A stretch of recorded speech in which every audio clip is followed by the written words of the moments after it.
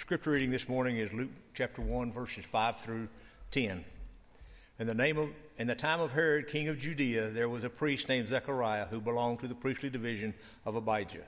His wife Elizabeth was also a descendant of Aaron.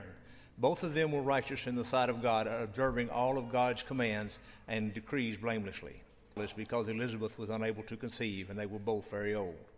Once when Zechariah's division was on duty and he was serving as a priest before God, according to the custom of the priesthood, to go into the temple of the Lord and burn incense.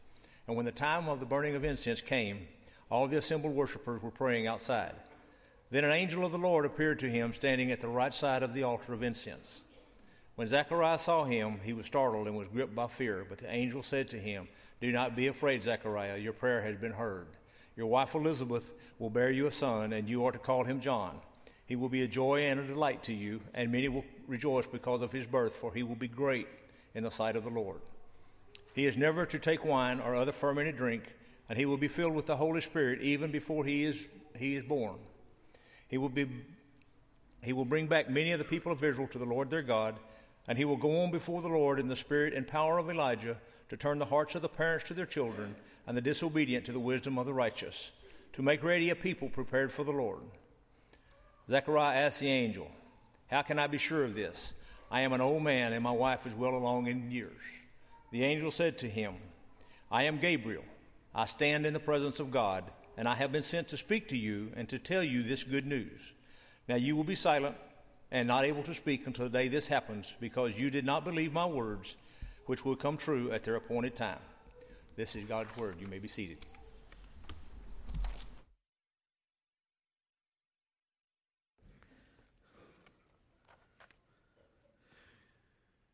Inside of the bulletin will be not only the order of worship, but an insert that it includes some notes that you might use as we go through our study of Luke chapter 1, beginning in verse 5, the text that Ben just read for us. Before we do that, let's remember to ask God to bless us. And let's bow our heads and join our hearts and ask God to give us those eyes that see and ears that hear. Father, how wonderful it is to have this story before us. These pages open before our eyes in order to instruct our minds, to move our hearts, and to thrill our souls with this particular moment in all of history, when you came near to us in the flesh.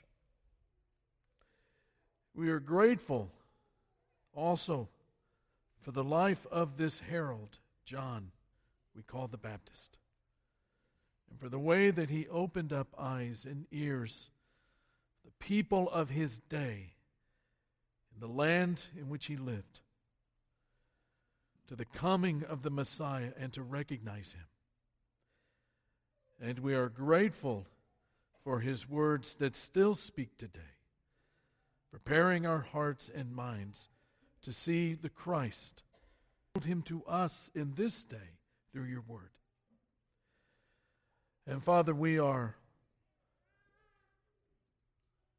thankful beyond words to have this story, especially at this time of the year and at this time in history, to remind us of the great hope, the great, concrete, real hope that has come into the world because of the incarnation. So we ask in the name of your Son, Jesus, to give us the eyes that see and the ears to hear, in order to read and to hear and to contemplate, to ponder the mystery of these passages, and in turn to be revolutionized in the way that we think about this world and the way that we live in it. And this we pray again in the name of Jesus. And all the church said, amen.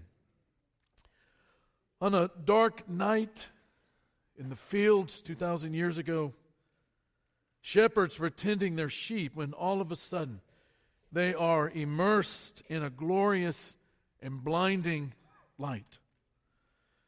An angel surprises them and appears.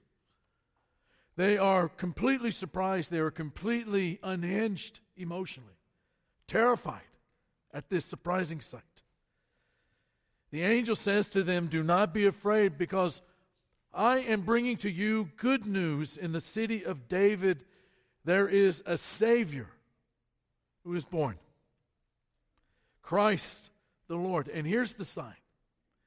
You can go to that city and he will be lying in a manger, wrapped in swaddling cloths.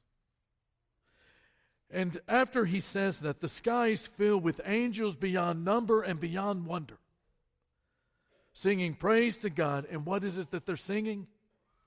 Glory to God in the highest, and on earth peace, goodwill. It's up here on the screen. Let's say it together. Glory to God in the highest, and on earth peace, goodwill toward men.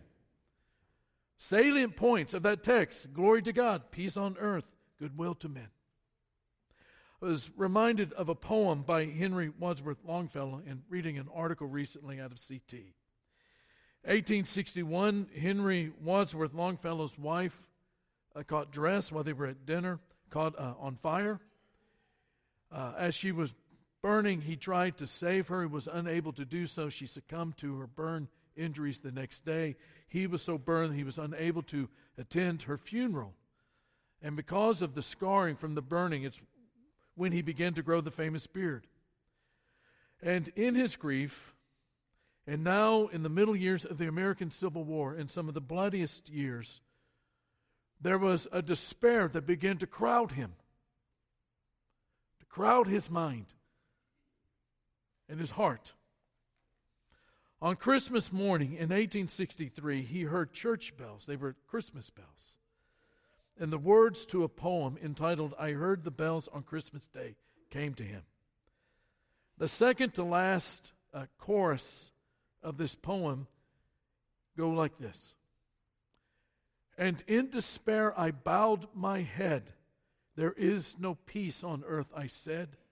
For hate is strong, and it mocks the song of peace on earth, goodwill to men." In our modern world, people grieve. And despair, too, begins to crowd around them. Headlines form our vision of the world, headlines of horrific experiences. It would seem these days that there is no other kind. Nature seems to have turned in on itself. Human nature has done the same thing. We don't have time, it seems, each day to give one tragedy its due attention before we're flooded with another. And it's not just personal tragedies and setbacks, but tragedies and setbacks of the world. We grieve with people in our neighborhoods, and we grieve with people in our cities, our state, our nation, and the nations in the world at large. Abuse and corruption and injustice and violence and spilled blood. Does it not feel, at least sometimes, like the world is ending? There is no peace on earth, we said, for hate is strong. It mocks the song of peace on earth to men. I wanted to spend some time with this text that Ben read for us this morning. In it, we see at least three, I think, major but simple truths. That life can be difficult at times. The difficult times demand faith. And the faith makes hope shine in those difficult times. Let's think about the life and times of Zechariah and Elizabeth for a few minutes. Life can be difficult at times. Do you agree with that? It can be difficult a lot of the time. And sometimes it seems like it's more difficult than it is easy. Our text opens with these words, "In the time of Herod, king of Judea," the 5th verse. At the larger macro level, by the time that Herod arrives on the scene as king, Israel has experienced a lot of political powers that have come in and gone in their land. The Persians, Alexander the Great, and the Macedonians. The Ptolemies out of Egypt, the Seleucids out of Syria, and now the Romans are on the scene. And you know what? It does not look to anybody in Israel at that time that the Romans are going to go anywhere for a while. And not only are the Romans there, But they have chosen and made Herod the king. And as you know, as a king, he could be cruel. And he could be brutal. And he could be harsh. He possessed the kind of heart and the kind of soul that could order all of the male children of the village to be killed. It's the kind of man he was. Judaism is fragmented. The religion of the country is fragmented into 4 distinct philosophies. You have Essenes who really don't want anything to do with anybody. They're a holiness movement out in the desert. You have the Zealots who really hate Rome. And at some point, they're going to go to war with Rome, and they're ready to pick a fight. You have the Pharisees who really believe that the prophets had it right. They begin to form themselves into a holiness movement of sorts in which they try to obey the letter of the law, of Torah and the prophets and the wisdom lit to the letter of the law in order to get the Romans out of the country and to secure God's favor. And then you have the Sadducees who don't believe in an afterlife, don't believe in angels or resurrection. And so they have decided that we have to make our life now in this life, and they were ready to compromise themselves with the Romans to the extent that they could prosper and flourish. And then there's the God silence. For 400 years, since the time of Malachi, who had prophesied that one day there would become a prophet in the spirit of Elijah, in the power of Elijah, who would turn the hearts of the people back to God. And if all of that was not enough, in the personal micro world of Zechariah and Elizabeth, we read beginning in verse 6 that both of these people were righteous in the sight of God, observing all the Lord's commands and all of his decrees blamelessly, but they were what? They were childless. Because Elizabeth was not able to conceive, and they were both very old. Luke includes some of these words to let us know that the issue of infertility is not, as was commonly thought among the people of his time, the result of some kind of guilt or some kind of sin or iniquity. And that barrenness that they were experiencing as a family was excruciating, and the reason for it a mystery.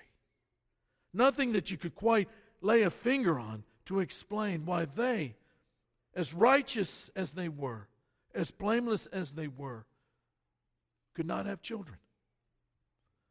Hope for the future, their future, was fading, becoming vague. And then the day comes for Zechariah, who is a priest, to go into the holy place to burn incense. And we're told by Luke that he's chosen by lot, but it's God who is choosing him to be there in that moment. And he goes into the holy place, and an angel appears on the right side of the altar of incense. Zechariah, understandably, is shaken. He's startled. He's gripped with fear. Angels are used to this kind of reaction on the part of humans, and this angel, Gabriel by name, says, don't be afraid. Do not fear. Do not fear. And he continues, your prayers concerning a child have been heard. You're going to have a baby and you're to call him John. He is going to be a joy and a delight.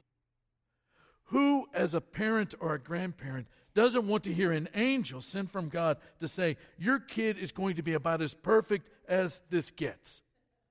In Matthew chapter 11, Jesus says sort of the same thing. He says, of all those born of women, none have risen greater than John the Baptist. The angel also says that he will be just like Elijah in spirit and power. And he's going to prepare the people to get ready for the Lord because God is coming. Well, difficult times demand faith. To believe that God is still at work in creation. Hebrews chapter 11, verse 1, famous, familiar passage on faith. Now, faith is the substance of things hoped for. Hope is what we anticipate the future to look like. It's what we're counting on. It's what we're putting all of our hope into, that this is what the future will look like. Faith, the Hebrew writer says, is the floor that hope stands on. A strong hope stands on a solid faith. A shaky faith affects our hope for the future. Zechariah, in this time of life, has been shaken. And so he asks the angel in verse 18, how can I be sure of this? How can I be sure of this? I am an old man, and my wife is well along in years. I don't know if I would ever have the guts to argue with an angel. The angel has said this will happen. Not only that, Zechariah has heard this all before with Abraham and Sarah and Isaac. He knows how it's going to end. How then can I be sure of this? How can I be sure? He asks. The question behind the question is this: is God still at work in his creation? Because it doesn't look like it. Personally, Zechariah's not a bad person. He's not a bad person at all, but he is a human in danger of missing good news because he is flooded with all of this bad news. Human beings can forget that God is at work beside them. That when you walk through the park, when you walk through the city, when you walk through your house, that God is present and alive and at work all around us each day, every day. The angel says to him in verse 19, I am Gabriel. I stand in the presence of God, and I have been sent to speak to you and to tell you this what? Good news. And now you will be silent and not able to speak until the day this happens, the dream of every wife. You will be silent and not able to speak until the day this happens, because you did not believe my words, which will come true at their appointed time. In the middle of difficult times, our faith must see that we are a part of the trajectory in which God is bringing his kingdom, his rule, back into all creation. That is, the faith that feeds the hope that one day he will wipe away every tear from their eyes. There will be no more death, or mourning, or crying, or pain. There will be no more death, or mourning, or crying, or pain. There will be no more death, or mourning, or crying, or pain. I'll read that again until somebody says, amen. For the old order of things has passed away. Zechariah is being called to believe that there is still life where he sees only deadness in his own body and in Elizabeth's body, because God is still active in the world. God has a trajectory for the world, and Zechariah and Elizabeth are going to be a part of it. A light that is the life of men is coming into the world, and their son, who shall be named John, is going to bear witness to it and prepare people for faith in the Messiah. Well, that's when faith makes hope shine like light in darkness. Jesus taught in Matthew chapter 5 that his disciples were also to be the light of the world, as he was light in the world, to do good deeds in a way that it's not about us getting the thanks, but about God getting the glory. In other words, we do our good deeds in a way that leave God's future to look like. We do our good deeds because we believe that God is still doing good in the world, regardless of how difficult those times might be. He is still bringing his sun and rain on the good and the evil, the righteous and the unrighteous. In this way, we are called to be hope traffickers. We traffic hope into the world in tangible, practical ways that not only bless people with goodness, but bless people with the knowledge that God is still active in His world and is active through His people. One of the ways that you can do this, and I think very relevant to this month, is by delivering one of those holiday harvest boxes. It's more than just taking food and gifts to a family that could use a little bit of help at the end of the month. It's more than saying, how are you doing? Here's the food. Nice knowing you. It's saying to them, the reason we're doing this is that one day, a long time ago, in the town of David, a Savior was born. He is the Messiah, the Christ, the Lord. He brings peace to the earth. He brings goodwill to men. And we are His disciples. And then we pray with them and for them. What do you say, Mac? Sign up to deliver one of those boxes in order to be light to somebody in difficult times. The way that God brings hope flooding into our life in those difficult, dark times. We sign up to make a delivery of food and gifts, but more than anything else, we are delivering hope that the world will not always be this way. Despair is heavy. And the world continues to try to bog us down in it. There are days when it looks like justice is absent, but one day it will roll like a river and righteousness like a never-failing stream, Amos said. The world will once again be full of the knowledge of God, the way that the waters cover the oceans. Isaiah chapter 11. Imagine a world in which the thorns and the thistles of the curse of Genesis 3 will be reversed, and there will be the cypress and the myrtle. We ask, how can we know this? How can we be sure? The answer, the incarnation of Jesus. That God came near. That God the Son, left all of the glory in heaven above in order not just to bring to us wishful thinking, but a concrete hope in what the world will be one day when God has once again established His kingdom. On December 25th, 1863, Longfellow is growing in his despair, and he hears church bells, Christmas bells. And it comes to his troubled mind that God is at work in His creation. That one day, God became a baby. A baby born to a virgin. And that a Savior has come into the world. Not just to save us from our sins, but to completely transform us and to help us to become the human beings we were always intended to be. That a light has come to people walking in darkness. And the poem and the words to that poem began to form in his mind, and it ended like this.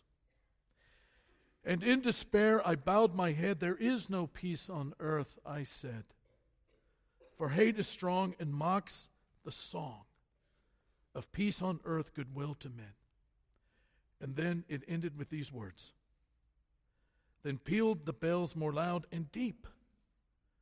God is not dead, nor doth He sleep. The wrong shall fail, the right prevail. With peace on earth, goodwill to men. Hope is so powerful.